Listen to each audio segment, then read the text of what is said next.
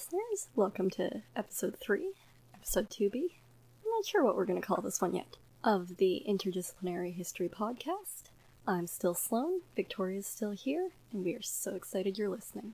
Today we are continuing on the series that we, kind of started last week. So we've got a couple of more MacEwan faculty we're going to interview. First, we are going to interview Dr. Hannon of the Department of Humanities. How are you both? Good, how are you? Oh, pretty good. Pretty busy times, but yeah, I think I can kind of see a light at the end of the tunnel. Hopefully you guys can as well. Yeah. But I wanted to ask, did we decide what we're doing with the intro thing? Like, do I have to sort of talk about myself at the beginning, or if you don't mind? I know no one likes talking about themselves, but yeah, true. It's better to do it like that, I think. Like, at least with our previous interviews, it just... Okay, great. That's awesome. Yes. Well, first of all, thank you for having me. This seems like a great project that you guys are working on, so thanks for including me. So my name is Dr. Sean Hannon, and I teach in the Humanities Department here at MacEwan. I mostly teach history courses, although I also teach in our Humanities stream, which is kind of a great books, liberal arts seminar course. Or I guess it's a series of seminar courses. Within history, I teach pretty broadly. I teach late antiquity, Middle Ages, and all the way up to early modern, because I teach the Renaissance Reformation course, which pushes us into the 16th century. But right when we get about to the year 1600, I usually stop because I don't feel particularly comfortable going too far beyond that. On the research side of things, I just wrote a book recently that came out in April 2020 called On Time, Change, History, and Conversion. It's part of the Reading Augustine series, which is all about books on this late ancient Christian author named Augustine of Hippo, who lived in North Africa and died in 430 CE. But the point of the Reading Augustine series is to basically to put Augustine into conversation with contemporary thinkers. So I look at what Augustine has to say about the philosophy of time, and then I look at modern philosophy of time and debates about, the Big Bang and debates about mindfulness, all these sort of contemporary issues that relate to temporality, and I build the chapters out of those ancient modern conversations. So that's what I've been working on the last few years. Now I'm kind of pivoting more in the medieval direction. I'm currently co-authoring a book on the reception of medieval mysticism in 19th century Germany, where I'm the person responsible for the medieval mysticism expertise, and the other author is the person responsible for the 19th century German historical details. So we're kind of bringing our expertises together, trying to come up with a cool co-authored book. So yeah, that's what I teach. That's what I research. That's really cool. I will make sure to have a link to where people can buy your book in the description of the show. Great. All right. Let's get into some of the questions. Yeah, so forgive me for the way I asked this, but you've always been the digital humanities guy on campus. Yep. Do you feel a little vindicated by the move that's happened in the last couple months? Not really, just because it's overall just too sad of a situation to feel something positive like that. And I also have no issues whatsoever with folks who, just prefer kind of more old school methods, which, in certain contexts I do as well.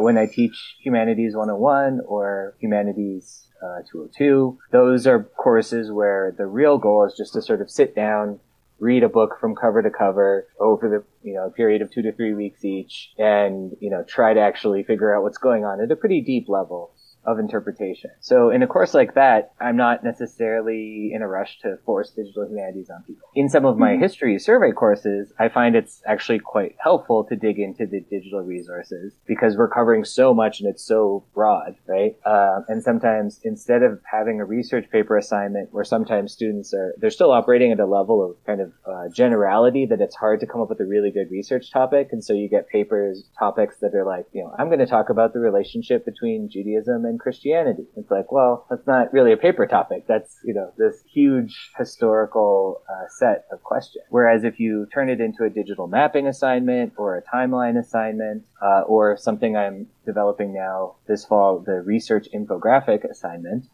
you can kind of build in kind of transferable skills and these cool little digital tools, and also give students a chance to kind of, produce something that is a little more engaging and a little more sort of visually fun, I think. than, you know, an overly broad research paper that can't really live up to all of the details of the topics we're trying to cover, you know, in a big survey course. Yeah, having taken a couple of your courses before, I actually really like having the digital assignments, as, you know, typically you find yourself doing same sort of research paper over and over multiple times every single semester. So it's nice to have that change from constantly writing 10-page papers. Absolutely. So what are some segments of digital humanities that have changed with the pandemic response? Right. So the most obvious thing, this kind of doubles back on the first question, is that it's just become much more important, you know, and folks who traditionally have not necessarily been interested in using these resources, and just to be clear, I'm talking about resources like Google's My Maps, which I use for the mapping assignment, Nightlab's Timeline.js, which I use for the timeline assignment, and then Voyant, which I use for quantitative textual analysis, and now Adobe Spark, which I use for the research infographic assignment. You know, a lot of folks had never used those tools before. I think more people are looking into them,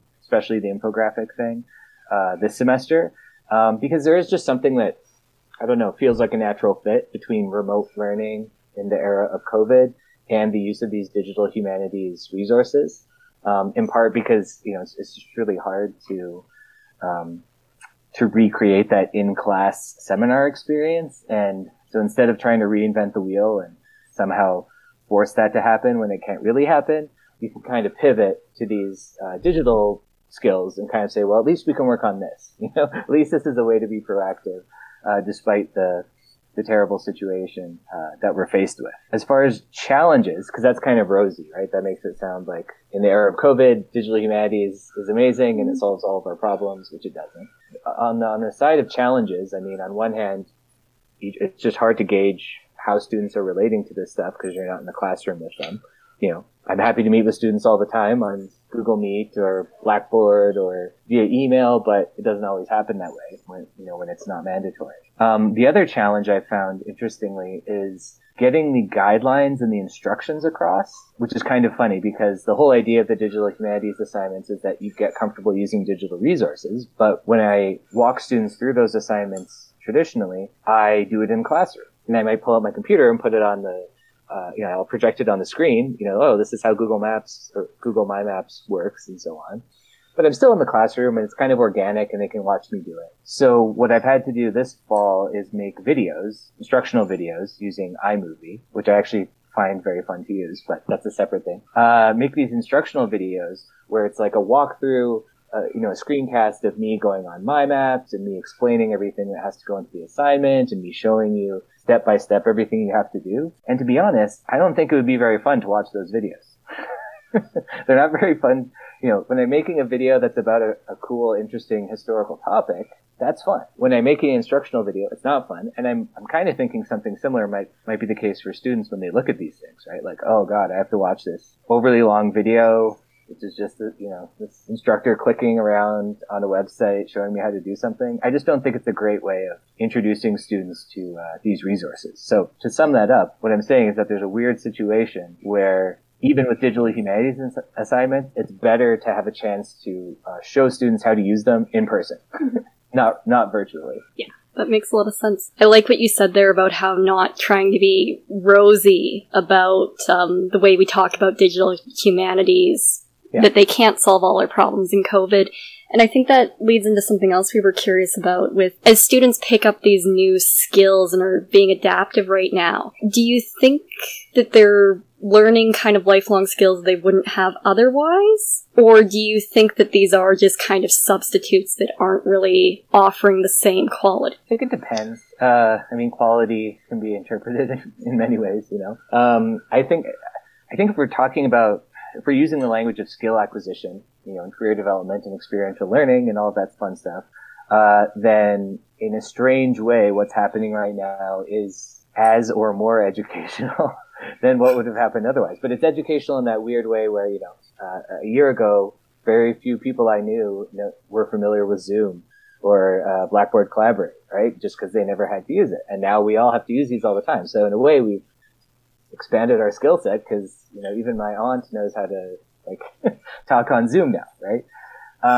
But that's not, that's not really what we're going for with post-secondary education, right? What we really want is that in the classroom, interaction, interpersonal conversation, kind of that spirit of the liberal arts tradition where we're actually trying to understand a text together, right? So in the humanities, we're doing that in a great books way, right? With Hume 101 and 102. In history courses, we're doing that more with primary sources, right? So my job in those courses is sometimes to give you the lecture and the context. But at the end of the day, especially when you get to the higher level, 300, 400 level history courses, it should still be about being in a room, talking about a text, figuring out what that text means through well-informed conversation with your peers, right? Guided by an instructor. I mean, that's what we're going for here. And that's the thing that basically it's not impossible to recreate digitally, I don't think. I'm enough of a lover of technology that I think that it could be recreated, but you would need to make sure that every student had equal access to high quality hardware and software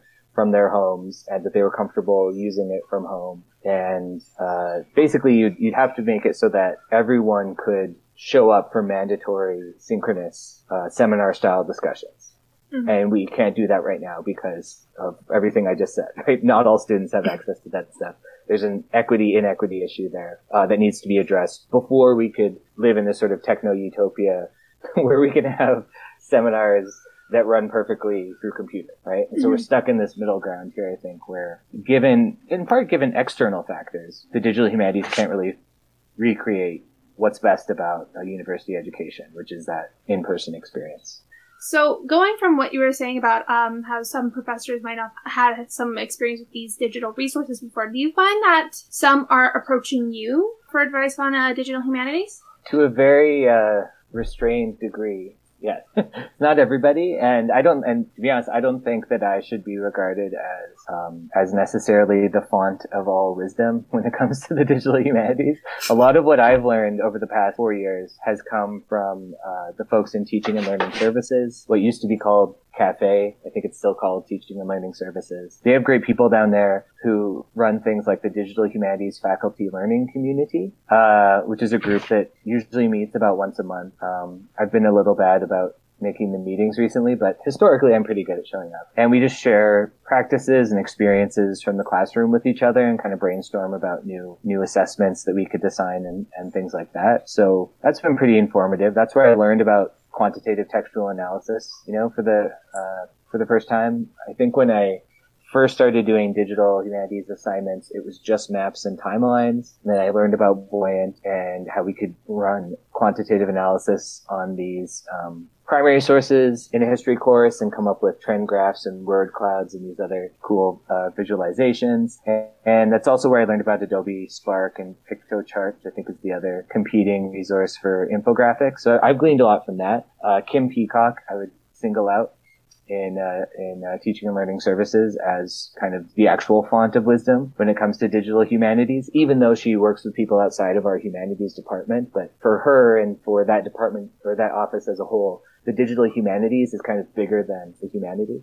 It kind of incorporates a lot of stuff that's going on in the social sciences and even some of the natural sciences. So Kim Peacock is probably where I would point people for expertise, because she's the one that I go to when I have a question about this sort of thing. When it comes to research in the era of COVID, like student research especially, that's where I would turn to the library and people like Vala McLean, who have always helped me out and helped my students out, even creating course websites for specific courses I teach, like History 304, History of Christianity. She made a website for that.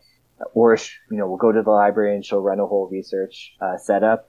And she's done an amazing job, as have other folks at the library, doing the same thing remotely, right? So, for example, I have a USRI student that I'm supervising right now, as well as a independent study student. And Vala has met with me and both of the students and emailed back and forth with both of those students to help them make sure that they can access the primary and secondary sources they need electronically, right? And if you didn't have people in the library bending over backwards and going the extra mile to do that, I think it would just be so much harder for humanities courses to function in sort of this era of forced remote learning. Yeah, the library staff is really doing a lot, and even just that so many of them were willing to speak to us about kind of what library science looks like during COVID, I think really speaks to them. I suppose it's in the spirit of kind of open, accessible information, but it's definitely an above and beyond.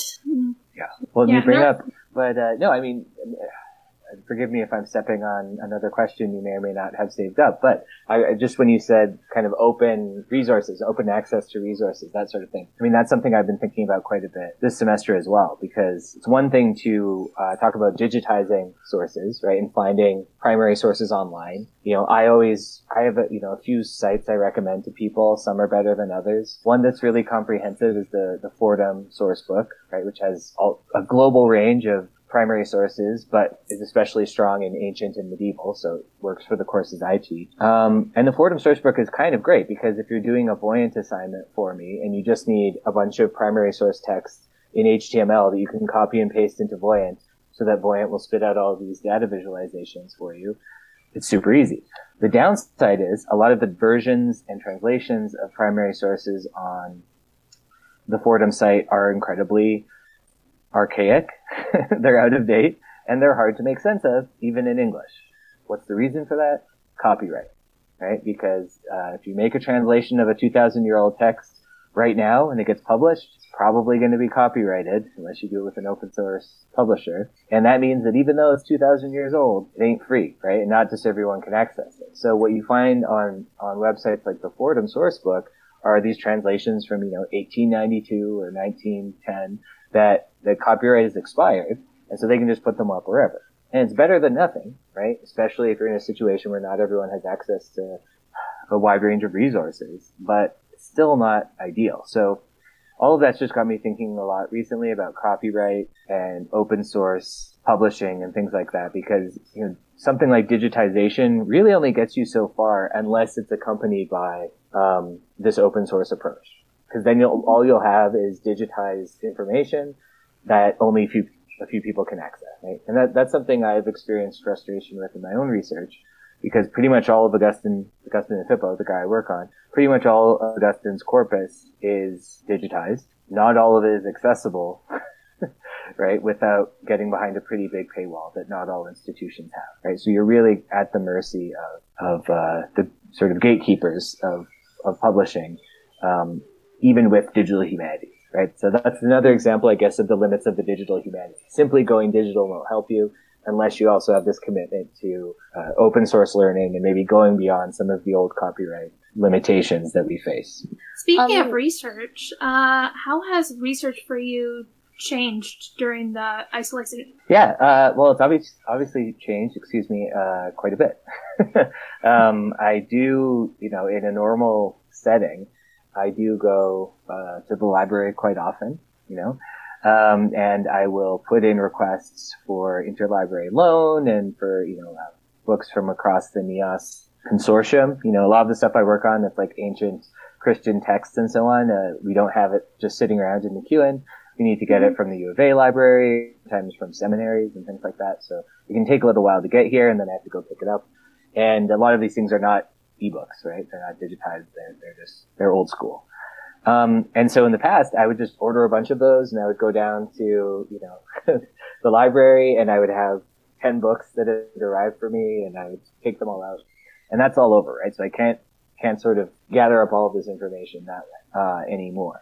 So I'm reliant largely, as students are, on, the aid of our wonderful librarians to help me find stuff that, because sometimes I think something's not digitized or not available in electronic format, but I'm wrong about it. So that's the first thing, is always check with the librarians about that.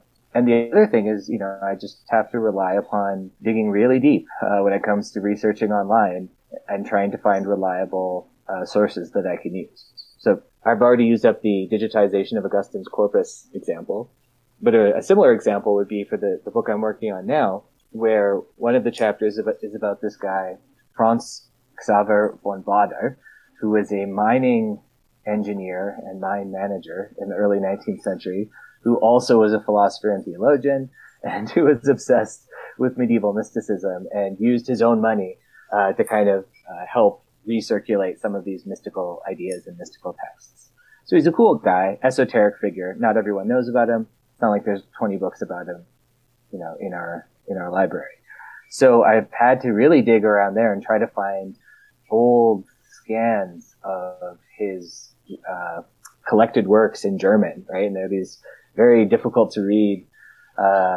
First of all, they're in German, but second of all, just on a visual level, it's very hard to make out what's going on there. But that's all I have access to, right? If COVID didn't happen, I might have taken a research trip, maybe to Germany, but more realistically, just to a university or a city that has, a university with a full collection of this guy's works, and I could have just sat down with them. It would have been a lot easier, but I couldn't do that. So I've just had to piece together what I can piece together on the basis of these scattered and oftentimes really poorly digitized sources. So it's been tough. Yeah, you talking about ebooks versus physical books. The couple of librarians we've talked to so far, Robin Hall and Val McLean, had very different answers on ebooks. Robin focusing mostly on sociology and the gender studies, talking about how ebook has been preferred for quite a while for them. Mm-hmm. And then Vala talking about the preference for the real book that you can hold and smell and be satisfied by the weight of it. Yeah. Yeah. Do you think that there's going to be a bigger push to digitize primary sources in all this? You already talked about kind of you can digitize, but you might still be faced by a paywall. Are you hopeful that some of that will change? I think so. I'm cautiously optimistic. Okay. But the problem is, it takes money to digitize things, right? And the people who put money into that don't always necessarily want everything to then be completely open source, right? So it's a tough mix that you're looking to kind of cook up here, which is a bunch of money and labor hours of people who are actually going to oversee the digitization, and a body that's going to provide for all of that kind of its own goodwill will want to make it as widely accessible as possible. And I'm a little skeptical of how often those two ingredients come together. They obviously do sometimes, but more often than not, I find that people want to control the outputs of their research labor, and so it's not a given that everything's going to go open source, right? Mm-hmm. But I've seen enough evidence that there's a broader interest in making things openly accessible that I think it will steadily increase, but it's not going to be overnight. And it'll probably be on sort of a case-by-case basis that people decide to make these things available. I mean, I don't know if you guys have read about this before, but some journals will say, "Oh, do you want your article to be open access?" Like when you're the author writing an article for a journal, and you're like, "Oh, of course I do. Yes. Why would I want to hide behind a paywall where people can't access it? I'll click this box." And then they say, "Oh, thanks for clicking this box. You now owe us, $1,200 Wow. to make it."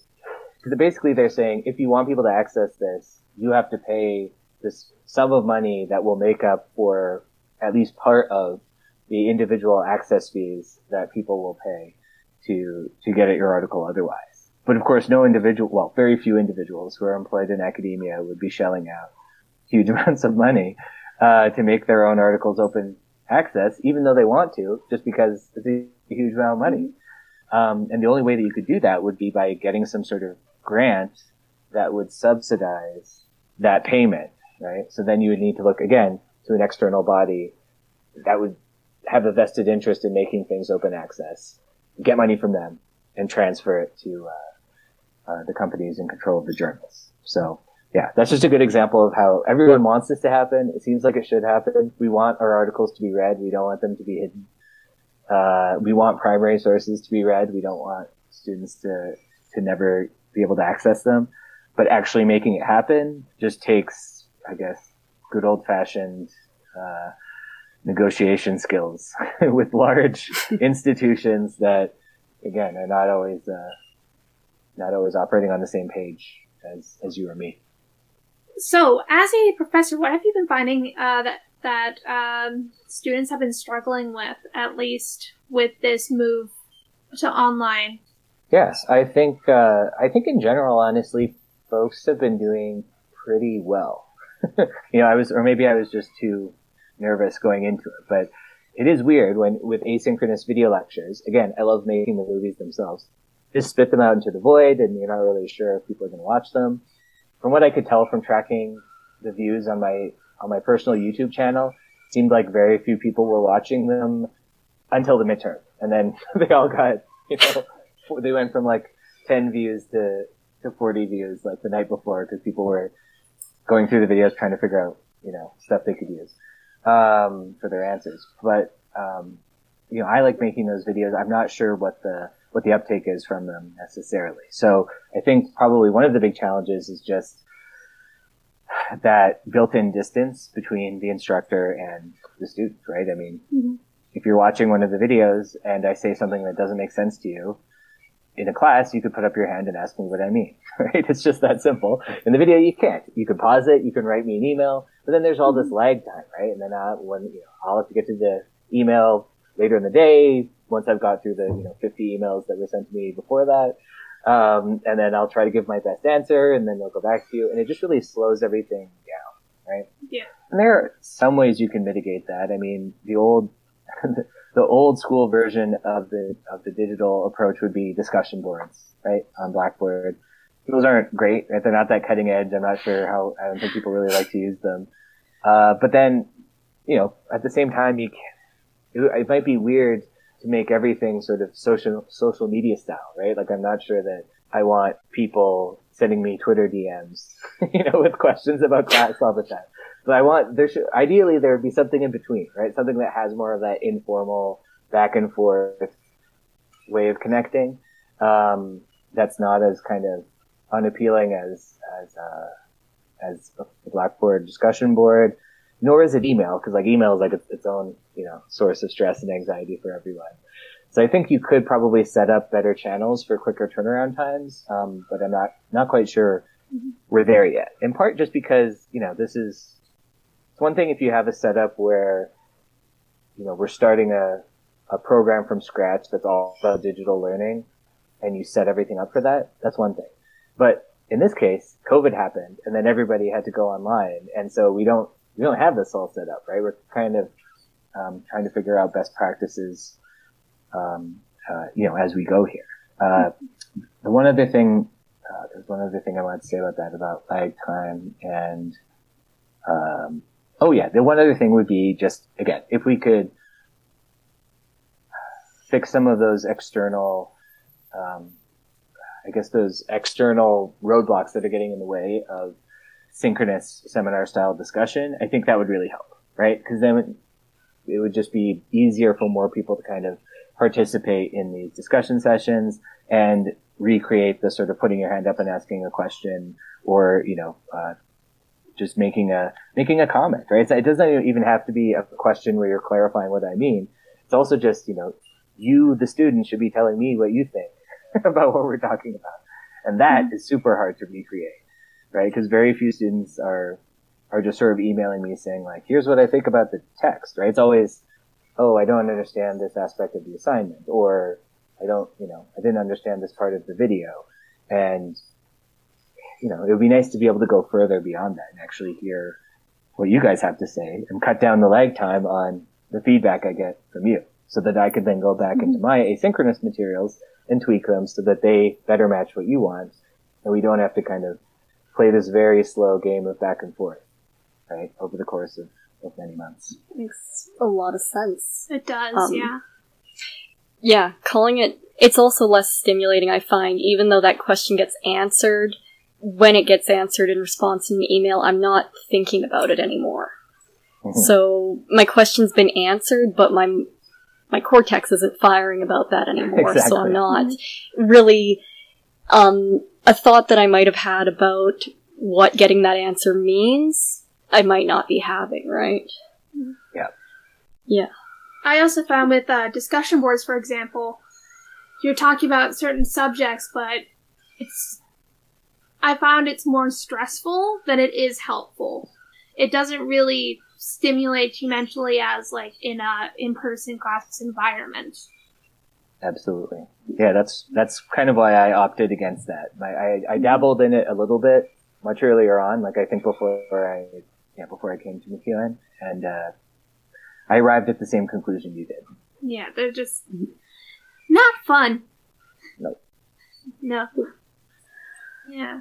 Oh, before we started recording, you had mentioned something called the Oral History Project that sounded pretty neat. Do you want to tell our listeners a little bit about that? Yeah, sure. This is something that I've just found out about recently, thanks to, again, the wonderful people in our library here at MacEwan. I've been working closely with Ava Revitt from the library on some service that I'm working on here, some committee work. And that led us, in turn, to go to the archives, which are housed within MacEwan's library, and look at some of the historical documents pertaining to the founding of MacEwan itself, and also just the growth of MacEwan through different stages of its life as a college and a university, and so on. And that's been really eye-opening. But I don't want to steal the thunder of Val McLean, also of the library, because she is kind of the one who's been spearheading this research, I believe, for years now. And I recently was given a link to this oral history project, which seems like an awesome resource that more students should be aware of, as well as more faculty. It's an awesome resource for just learning more about sort of how MacEwan came to be the place that it is. And I think the fact that it's oral history rather than kind of a dry, boring documentary history probably makes it more interesting and accessible for folks to engage with. And more importantly, will give, I think, a different sort of perspective, a more human, maybe, perspective on the history of MacEwan than you would get if you were just looking at the paperwork, which, I'll be honest, that's what I was doing when I visited the MacEwan archives, was looking at old office paperwork, trying to learn something from that. And you can learn things, but I don't know if they're all interesting things. So I'm hoping to dig more into Vala's project soon, and I just kind of wanted to give it a little plug to the rest of the community as well.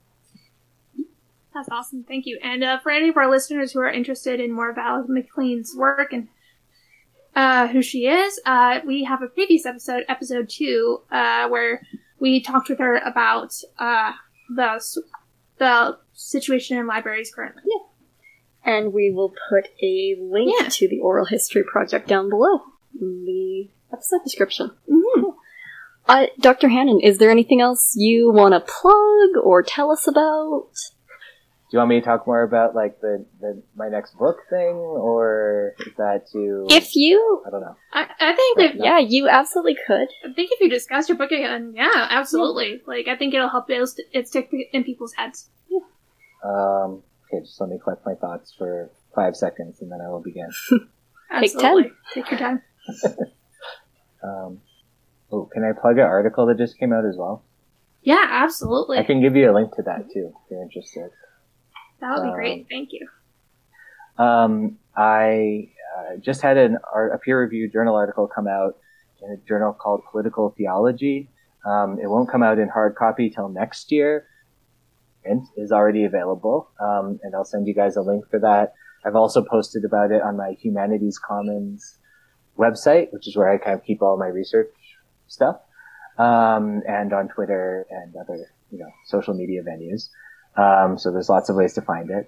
I'd be interested in hearing what students have to think about that, because it's kind of a new research angle for me. I try to take what Augustine says about refugees coming from the Italian peninsula into North Africa in the 5th century CE and put that into conversation with theories and theologies of migration in the 21st century, where there's also a Mediterranean migrant situation, as you may have heard, that has some pretty kind of meaningful political consequences. So I tried to get a little more ripped from the headlines than I usually do with my research.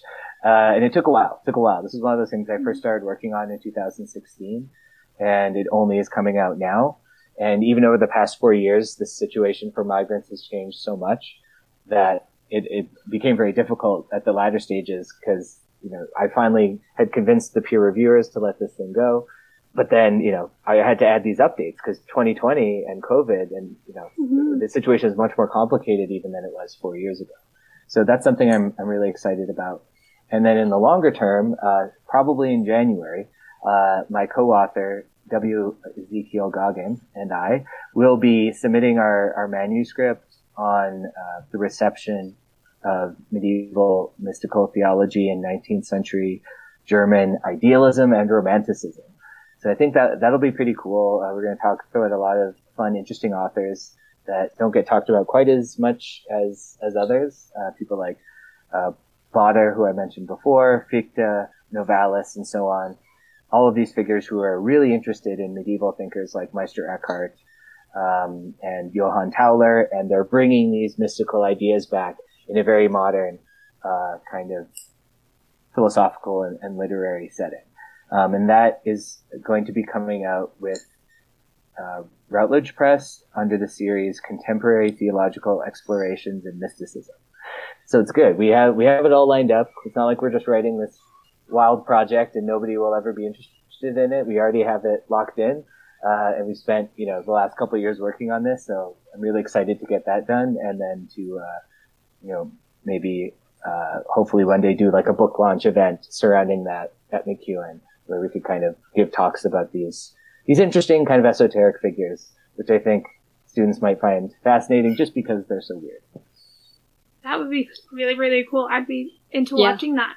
Yeah. Things to hope for. Great. Thank you for coming to meet us. Yeah, this is awesome. Yeah, it was a lot of fun. I feel like I've learned a lot. And I'm excited for when this podcast episode comes out. So thank you again for talking with us. It means a lot, especially run by 2 students, and it's really nice. Thank you. We were very excited to get a yes from you, just because we know how supportive of students you, of course, are, but just how busy you are as an academic. So having that was great. All right. Thank you so much to Dr. Hannon for talking with us. It was really great to have that chance to talk and learn about digital humanities and how that has changed in the current academic environment. Now on we go to our next discussion with Lindsay Whitson and Martina King, who are 2 librarians at MacEwan University. I'll just let the audio speak for itself. It was such a fun conversation to have. We recorded a lot more than we thought we would, and it was just a delight to talk with Martina and Lindsay. So thank you both to you both for chatting with us. It was a really great conversation to have.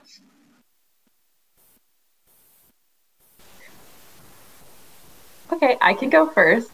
So I'm Martina King, and I've been at MacEwan University Library since 2012. I am the coordinator of learning and engagement at MacEwan University Library, and I am also a subject librarian for the School of Business. I do also lead our technology services. My name is Lindsay Whitson. I've been a librarian at MacEwan now since 2013, so a year after Martina arrived. And I am currently a health and community studies librarian. So I work with different programs like social work, child and youth care work, massage therapy, acupuncture. So a number of different programs within that faculty. And I'm also Kia Watston's librarian. And for the past year, I've also been known as the community engagement librarian here at the library. Alrighty. That's awesome. It's a lot. I think we tend to think about librarianships as many hats. Yeah. One thing I've learned through this is that there's a lot of intersections between different departments and the library group. And you're right. Libraries are interdisciplinary places on campus, and Lindsay's involved in a lot of interdisciplinary work, actually. But really, we all are. It's one of the few places where we don't belong to a specific. We are our own academic department, as well as a service department. And so we don't belong to a particular program. So we can be a really good place to bring people together and encourage collaboration. I think that's great that you mentioned that, because we're in the Interdisciplinary History podcast, and no one really talks about how all these sort of things come together. So I think it's great that you brought that up. In our first meeting where we didn't get to record, you asked us why we were so interested in libraries, and I wish I had given you that answer, because I think that really sums it up. Yeah. Yeah, I think they can be sites for real innovation in terms of putting people together to do research that they wouldn't have really come together if it wasn't for a librarian or a library event or something. Mm-hmm. You know, and I think actually my work with Kiah Watston in particular has been extraordinarily interdisciplinary, in the sense that there are many people across campus who have that commitment and interest in learning around Indigenous ways of knowing and being and doing and feeling and thinking. And as part of that, over the past 5 years, you know, that when you organize and you attend and you show up and you help, you do really build that community across campus. And that's really led into so many of the different activities that, you know, today are a huge part of my workload. So it's really interesting. It brings people together. Yeah, I think it's interesting to note that, you know, obviously humanities has a reputation of like lone wolf students and scholars, right? By themselves, working on their projects and like not working together. So I think it's really cool that you guys are interested in collaboration and in interdisciplinary intersections, I guess. Thank you. Yeah.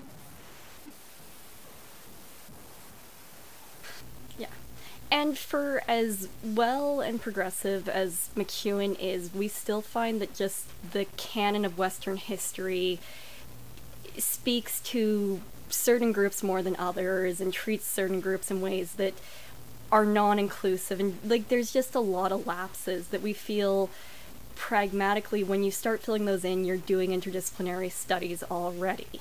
You're doing sociological work, you're bringing in anthropological work, so I guess you guys have had the questions for a few days. Martina, we sent you them early. Lindsay, we dropped the ball on that, so I apologize.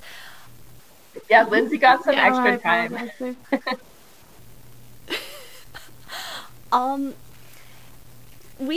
Obviously this has been a series of interviews we've done, so I am more just curious, like, do you guys have a place you want to start for what you are most excited to talk about? And maybe we do this really jazz freeform style.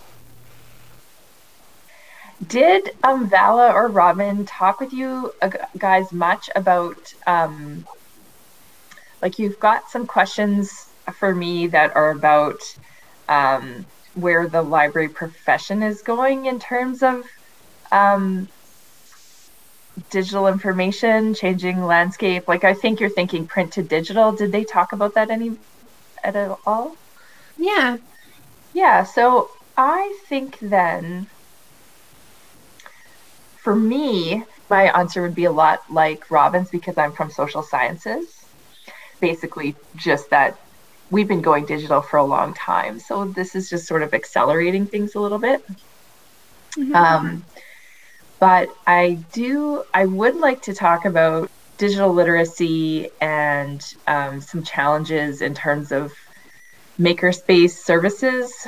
And I think it's really interesting when you ask the question, what advice do you have for students struggling to engage in depth with their topics and research due to the limitations of COVID? I'd like to talk about that one for sure. So that's probably... That would be cool to talk about, I think.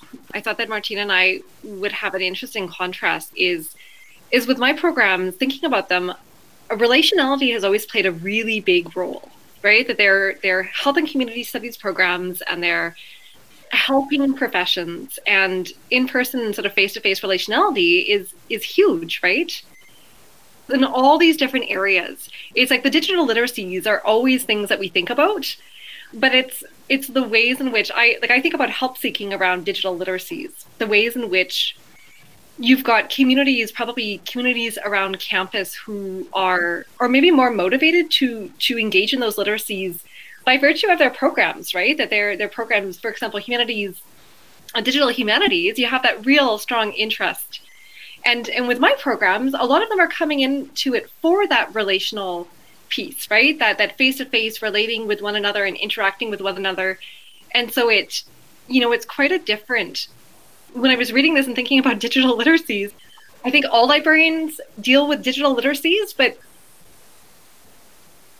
it comes out differently, right? In how we practice. So I'll sort of see what Martina has to say, and then I'll sort of jump in and add different pieces. Can I ask, have you guys ever heard of the Interdisciplinary Dialogue Project? No. Yeah. So, yeah, it does. I have to laugh because in talking about that engagement, right, and part of being a community engagement librarian for the past few years, I've been quite involved with a project that has run, I think it started the year that I came into my current position. So that would have been back, I think it would have been the winter of 2017. And it really came together because a few really passionate folks got together and thought, we care about talking from multiple disciplinary lenses about really important topics to everyone, right? Thinking about social justice topics. I think the very first project was around the refugee migrant crisis. And what they did was they brought faculty members from different programs around campus to come together to plan a program, to bring their courses into it, and to allow those students that opportunity to really engage with folks from programs that they wouldn't otherwise necessarily have that chance to talk to and respond to and to question and to learn from. And so since 2017, that project has actually run 3 times now. We're actually in the middle of planning a 4th run. It's actually going to be happening in this winter. So it always happens in a winter semester. And originally, we were actually going to be looking at the topic of Chernobyl because we had there was an anniversary for Chernobyl that had just recently happened. Oh. But then the pandemic struck. And it's interesting because there was a lot of interest around Chernobyl, but then everybody found themselves affected by COVID. And so the project sort of changed to look at COVID instead. And it's going to be coming up. And I think we might have 16 or 17 faculty members from across campus, and they'll bring their courses into it formally. But the entire campus has the invitation, sort of an open invitation to participate in all these different learning events. And again, it really gets down to that idea of the value of university spaces that bring together similar people and different people and all sorts of perspectives to talk about some of those important things. So it's interesting that we're talking about sort of interdisciplinary communication and interaction, and yet it can be sometimes really hard to communicate those opportunities for that kind of learning, at a university campus, right? That what are ways in which you get the message out that these types of projects do exist? Mm-hmm. I don't know. It's hard. Yeah, well, definitely. I think if there's like a page, we'll link it in the description box. Yeah. You can really, I think with history, you can sort of fall into like a rut and you hear about the same events over and over again, but you don't go into things further until like the smaller bits and pieces or like the less talked about things. Yeah.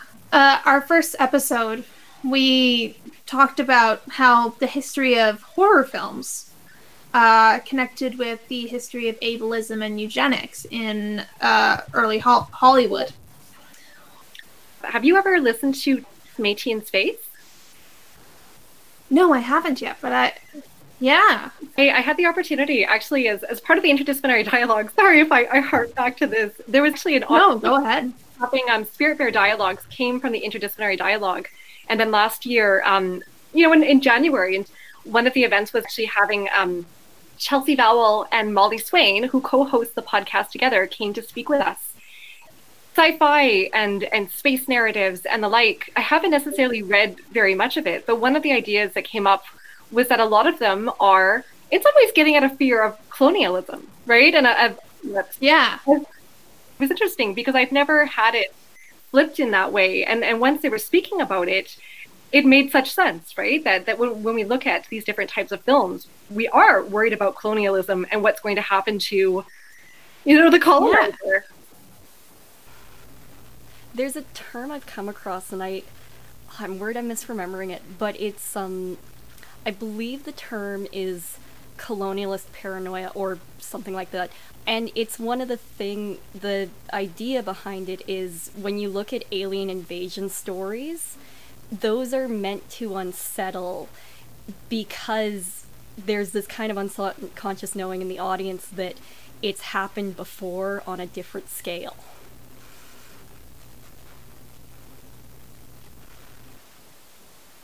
Mm-hmm. That's really interesting. Yeah, I've seen it in a lot of sci-fi that I've read. It's a really interesting time for students to be actually researching COVID. And there's just with those big questions, like, what is it to be human, or what is art? It's like an arbitrary line in terms of, like, it seems to me, when something becomes history versus like modern times. But I just wanted to pick up on the question that you guys sent, which I thought was really good in terms of, like, what would I recommend to students who are struggling to engage with their research because of limitations of COVID? And in the historical context, that might be not having access to materials in archives, or being able to visit historical sites, those kinds of things. But I think that there is actually still a lot available. And I think that one of the things I've been trying to do is remind myself of all the things that I can still do. So you actually can still see a lot of things, especially if they're outside. You can see monuments and statues. You can go to sacred places if you're invited, or observe them from afar, right? So you there's actually a lot you can still do physically, but I think the real key is to remember to reach out to people, that people are still available for you to talk to, and if you're collecting stories and things, I think this is such a prime time. Our colleague Vala, I don't know if she mentioned about the project she did, sort of collecting stories from MacEwan faculty and staff and students about our time so far, from being a college to a university. So that's available on the library's website. And I think that kind of work is more accessible now, because now it's like everyone is used to being recorded, and they're available to talk in a way that when we were all sort of running around, we're not quite as available. So I think there are definitely some advantages in this time in terms of certain kinds of research, and certainly the amount of material that's being available online. It's like there will be a demarcation here where there was lots of stuff that just wasn't available, lots of conversations, lots of materials, and now it will be available because this is where it's happening, is online, right? Mm-hmm. So I think it's going to be really interesting for research going forward. I think so too. It's funny. I was actually thinking in the same direction as Martina, that it really isn't a scarcity of material. I remember I coordinate a co-curricular record for students, and a lot of that co-curricular record opportunities really had to do with face-to-face interaction and learning and engagement. And the reality is that the opportunities to learn from and engage with folks far beyond Edmonton, right, really took off. And it wasn't so much that there wasn't enough opportunity for them to actually complete their hours. And I think in some ways it became I actually have to make a choice, and I actually have to commit to a few, as opposed to in some ways constantly being open to all the new options that were suddenly coming available. And we used to just go, what's in Edmonton, right? Exactly. You don't do that anymore. Like, what's happening in New Zealand, right? That all these things became so much more possible. But one of the things that I think is one of the challenges is that when you're on campus, I think there's a certain momentum that comes with help seeking, right? That you are around people, you're able to be part of conversations, you're able to have sort of peer-to-peer support. But you're also sort of surrounded by all these different types of professionals who have their expertise and supports to bring towards making your understanding and your life easier or sort of enriched in different ways. And I think that when you don't have that face-to-face experience, you lose that momentum. And so while some folks are going to be in some ways inspired to probably be far more ambitious in terms of the directions they go, I think that others lose that maybe important relationality that comes into play in terms of help seeking, right? That if it feels out of reach, you don't necessarily see the ways in which it's there in front of you, right? Mm-hmm. I think that speaks a lot to motivation as well, because the university did a survey of students of how they felt about switching to online last winter, and then they repeated it to see how they've been feeling about the fall. And last winter, in any case, definitely motivation was identified as one of the biggest challenges that students were facing. And I guess I have been in my life a person who is motivated by going somewhere. Like if I go to the gym, I will work out. When I go to work, I'm doing my work. If I go to class, I'm learning in class, right? Or, if you, as a student, sort of went to the writing center, you would get help because you had taken the effort to go there, right? But I think that is one of the challenges now, is that if that's a way that you've motivated yourself in the past, you have to find a different way. Because interestingly, now though, our life is appointment-based. So many things where you would just like go and ask or whatever are now appointment-based. And I think this is like a societal shift. And I think that's how people are motivating themselves. So I think that area is going to be interesting for students in terms of...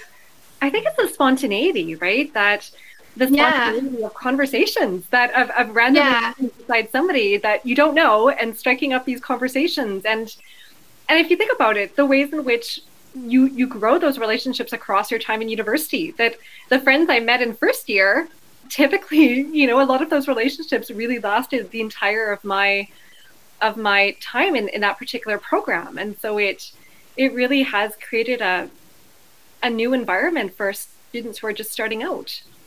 Mm-hmm. Yeah, I think that's a great point. There's this concept in information seeking, serendipity. It's something that we talk about in our discipline. And I think that's what Lindsay is talking about in terms of making connections and happenstance just by going about your business. And it does feel like in this appointment world, like that has been taken out of it. And now it's all on us to initiate everything. Like there's no running into people and making a connection that way. And so I think we'll figure out what the equivalent is. Is there anything else related to the libraries that you guys want to talk about? You've said a lot of really interesting stuff that has been very outside of what we've heard so far, so I don't know if you have more of that you want to share. Well, I could speak to the technology services side of things. So we have a couple of services at the library normally. We have 3D printing and vinyl cutting. And we lend out a lot of different equipment like 360 cameras and GoPros and things like that for students to do different creative and to use for faculty as well to use in research. And so we did have to shut down our 3D printing service because it calls people to come in to pick up their prints, and also because there was extra strain on staff and things, and it's a little bit of a staff-intensive service. So we have been, it's been interesting because I've been looking a little bit at what other libraries are doing and how they're adjusting to operating maker spaces or other equipment that people kind of have to come in for, or that kind of thing. And of course, there's a lot of new technology for sanitization and that kind of thing. There's also some protocols in terms of just scheduling, like everything is by appointment, like we talked about before, which traditionally in library maker spaces, it has been quite drop-in to use things, as long as there's, the demand isn't too great. But now I think that almost everything will be by appointment going forward. But they also talked about using, I guess, consumable materials for creative endeavors. So things that people can just like take with them that don't get reused because it's more sanitary and that kind of thing. Or I think programming is shifting where you might get to take equipment home and learn how to use it as opposed to how to use it at the library. So those are some of the things that libraries have been doing to keep giving access to technology. And of course, remote access to digital technology. So I saw that the U of A Digital Scholarship Center has remote access to some of their high-powered computers. So, you can access the computing power and the software and everything that's on that particular machine from home to do research or creative projects or whatever it is you're working on. And likewise, we're investigating cloud software so that you can send a print from our machines at home and you can watch it with the camera as it prints. And then, of course, you do still have to come in to get the digital object at some point, but at that point it's very much like curbside kind of pickup. So so that's kind of what we've had in the works. I did see a really good quote. It's actually from a blog for a public library, and it's an article titled "How to Manage Your Makerspace During the 2020 Pandemic," and it is by and actually, her name is Diana Rendina, and she works in K-12 schools, which, of course, makerspaces came to academia late. So they first grew in K-12 schools. So all of the students who are graduating now will have experience with them. But the quote was, "Remember, creativity isn't canceled." And I just really loved that because I think there was a moment there where we kind of went, well, we can't make anything together anymore, right? But I think we can absolutely find ways to still create together. So thank you, Lindsay and Martina, for coming and chatting with us. This has been really fun. I'm so excited to share this episode, and I've learned a lot, and I'm sure Sloan has as well, and as well as our listeners. I feel like they're going to have a lot of fun listening to this. Yes, thank you both so much. It was really interesting to hear from both you, and again, we just got those couple of extra perspectives we didn't have, which is super exciting and super wonderful. Thank you both. All right, so Victoria, we are coming up on the end of, I am going to call it episode 2B, because I think that this and the previous episode just naturally go together. What are your thoughts on this? I'm curious what you took away from this. I know I took a lot away from it. All right, and so here's my take. I was fascinated by both of the interviews we had. I feel like the interviews we've had, not only with Robin and Vala McLean, as well as Martina and Lindsay, they've really given us an image of what it's like to work in this current academic environment, specifically like with the move to online, but also open access issues, the difference between the different environments with online books versus physical books. What also stuck out to me was how interdisciplinary library studies is, which we don't really realize when you go into the public library.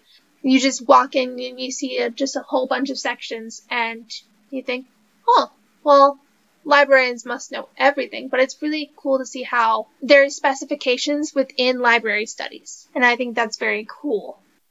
I was also struck by how in our conversations with Lindsay and Martina, we learned a lot about how technology availability has really changed with the fact that we can't really go to libraries in the traditional way anymore. Like, we also heard that in our conversation with Dr. Hannon, when he talked about how digital humanities is also affected, like, by the fact that students might not all have the ability to have a proper connection to, say, Wi-Fi or a good computer, etc., etc. Yeah, I feel like the conversations we kept having around accessibility were really significant.